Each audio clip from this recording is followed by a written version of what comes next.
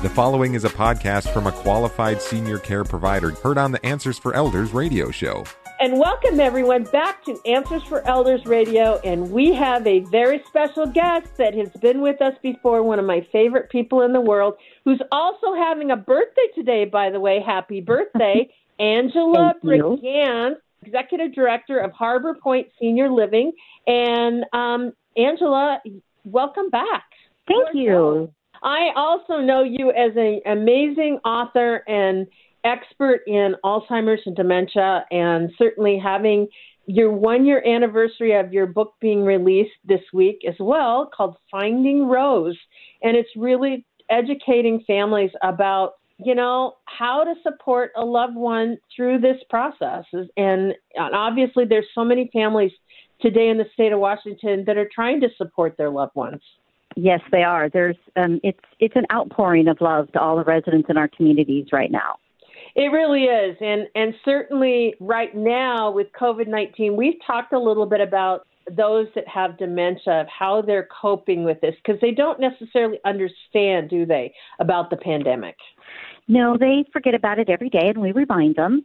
Those who are in the assisted living area that have mild dementia, one of the things we've noticed is their dementia is a little more pronounced than it was prior to COVID, because their daily routine's been interrupted. They're no longer coming to the meals 3 times a day, and they have the activity they know is right after breakfast. And that daily routine disruption has caused them to have a mild change in their cognition, some a little more than others. And it's something that we have to work on every day, is getting them into a different routine right now, so that they can be the best they can be and find ways for them to stay connected with their family and loved ones, because they don't understand, why do we have to talk to my daughter through glass? Why can't they come inside? Why can't I hug them? It's a constant battle to keep them understanding and to help them with their own frustrations and anger about that. Right. And obviously for families out there, we have a lot of families that have a senior loved one with dementia or Alzheimer's that may still be living at home, but they may be living with that loved one or looking in on that loved one with maybe home care and things like that. So, what are some advice that you have for some families right now that are dealing with that, with the change? Because even they're dealing with a different reality.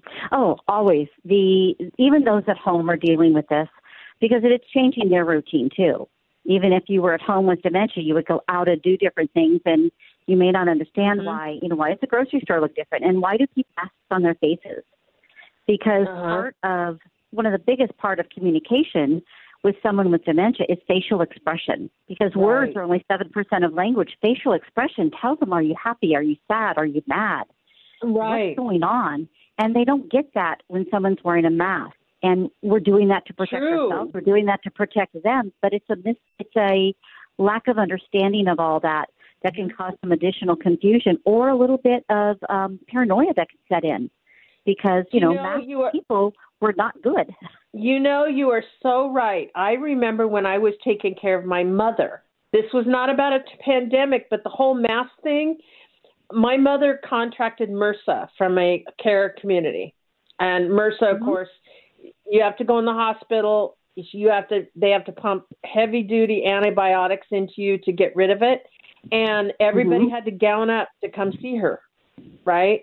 And I remember she had a little bit of dementia, but nobody took the time to really sit down and talk to her. And so she said, quote unquote, we don't necessarily know that because, again, she would forget, the next day that anybody talked to her about it. So it's like you said, the reminding process, but that fear factor of everybody gowning up was overwhelming to her.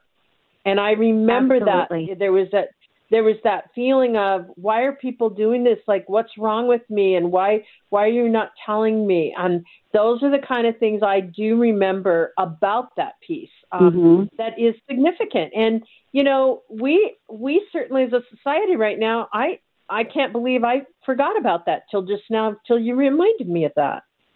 It's a hard piece. My mom has dementia. Finding Rose is based on a little bit about my mom and her own dementia. And when I call her, she's like, well, no one's come to see me lately. I'm like, you're right, Mom. No one has. There's a virus out there, that's very contagious and dangerous, and you are, health compromised.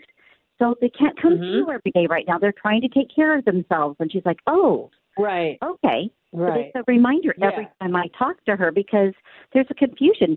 Grandkids used to come over.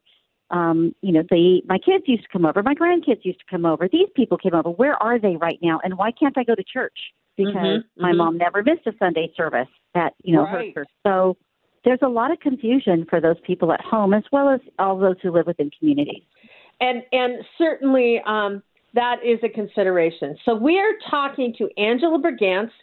Angela is the Executive Director of Harbor Point Senior Living and published author of Finding Rose, which is available on Amazon. And for its anniversary, it's on sale right now, too, so they'll be able to get it at great price. Oh, that's awesome. So, Angela, I'm glad you're with us because what I would love to do is talk to you a little bit about in the community, there's some things that people could do right now as far as understanding this piece and helping family members.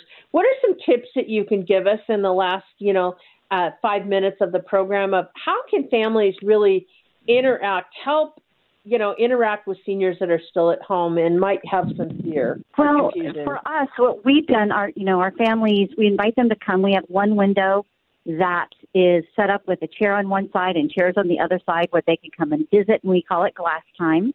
So they're talking through the glass to one another and having those conversations or, sharing information.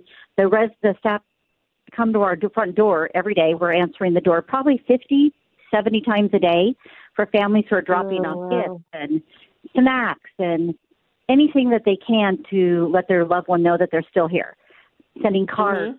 We have volunteers who are in the community who are writing letters to our residents.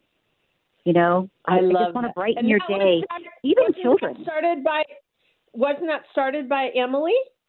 Emily did a bunch for us, or is doing some right now for us. And then we've had some people from the local high school and local colleges who are doing it too. I love that. And, a lot of now kids are being asked to do things, like real life lessons, life lessons with their homeschooling. One of the things that I think is really powerful is, maybe there's a pen pal that your child, somebody's child could find somebody. And how would they go about doing that? Let's say finding a senior in their community. We talked a little bit about in our last segment about the Nextdoor app, which is where I learned about what Emily is doing. Is it possible for families to call like senior living communities in their neighborhoods to find out if there might be a senior that might want a pen pal with a child? Absolutely. If you just call any front desk at any community close to you, they'll probably connect you with their activity. We call it Vibrant Life, but their activity person who will help connect them with the right person. The letters we're receiving right now are more general. And we even have a group of children who are drawing pictures for our residents. I love that. And they send us pictures once a week. They send 4 or 5 different pictures with poems on them and riddles on them that we copy off and we give it to everybody when we're delivering meals. So it's one of the many activities. Even happy hour still continues in every building, I think, across the country. We just do it down halls now. Bingos are done down halls. We did a huge Mother's Day parade, so everybody went by in cars and decorated, and some people came in costumes and had a wonderful day. There are so many ways that we can connect. Musicians who want to sit in a parking lot and play music. Everybody will come out to their balconies. They'll open their windows. You will get an audience that will be appreciative more than any you've ever had if you're a musician and can come out and sit in a parking lot for an hour and play music or 20 minutes, whatever they can give time for. It was greatly appreciated by anyone. And Angela, you say that, and I love that. I had somebody that on the Nextdoor app, which we talked about in the previous segment, posted a picture of a lawn chair out on a patio or a driveway. And she said, come into a socially distanced driveway near you. Do you want company? I will come. And let's set up a time so that I can spend an hour and we can talk, socially distanced. And I think that's really what's important is to reach out to some seniors that you may not, and if you don't know of a senior in your neighborhood, certainly there's ways in which you can find them. I'm sure also your church community will know of seniors that are alone as well, and that could be an amazing resource, could it not, Angela? Oh, absolutely. It's a great way, another great way to connect with a group that's at home and isolated. Maybe they don't have children. Maybe there's no family in the area, and they are truly alone and can use that connection or something dropped off on their porch, a home-cooked meal if they're at home, that they can have something special, because going to the grocery store is tough and it's hard. Yes. And it's scary right now. It is. It's scary, and at the same time, it's like it's time to get creative. And certainly, you guys are doing some amazing creative things, and just being a little bit mindful that you could take an afternoon and go, park a lawn chair on a nice day on a driveway. You might look down the street there might be people that are alone that never come out of their home. I know that there's a gentleman that lives not too far from me that's in a wheelchair. And certainly he's having some challenges. And, we can all get creative as a neighborhood. And by coming together, that's a great way in which we can do that.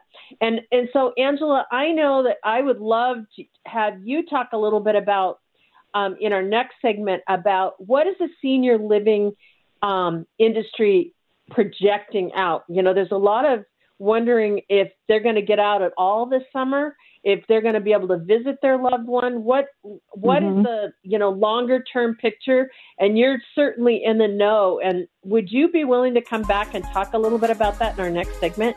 Yes, I would. I'd be happy to. All right. So everyone, Angela will be right back right after this. Answers for Elders radio show with Suzanne Newman hopes you found this podcast useful in your journey of navigating senior care. Check out more podcasts like this to help you find qualified senior care experts in areas of financial, legal, health and wellness, and living options. Learn about our radio show, receive our monthly newsletter, receive promotional discounts, and meet our experts by clicking on the banner to join the Senior Advocate Network at AnswersForEldersRadio.com. Now there is one place to find the Answers for Elders. Hi, I'm Lori LeBay, and I wanted to tell you about Alzheimer's Speaks, which is another great podcast. You see, my own mother lived with dementia for 30 years, and I felt lost. Did you know every 3 seconds someone in the world is being diagnosed with dementia? Odds are it's going to hit your families too. We want to help you connect to services, products, tools, research, and stories so you can be prepared. Please subscribe to Alzheimer's Speaks on your favorite podcast platform.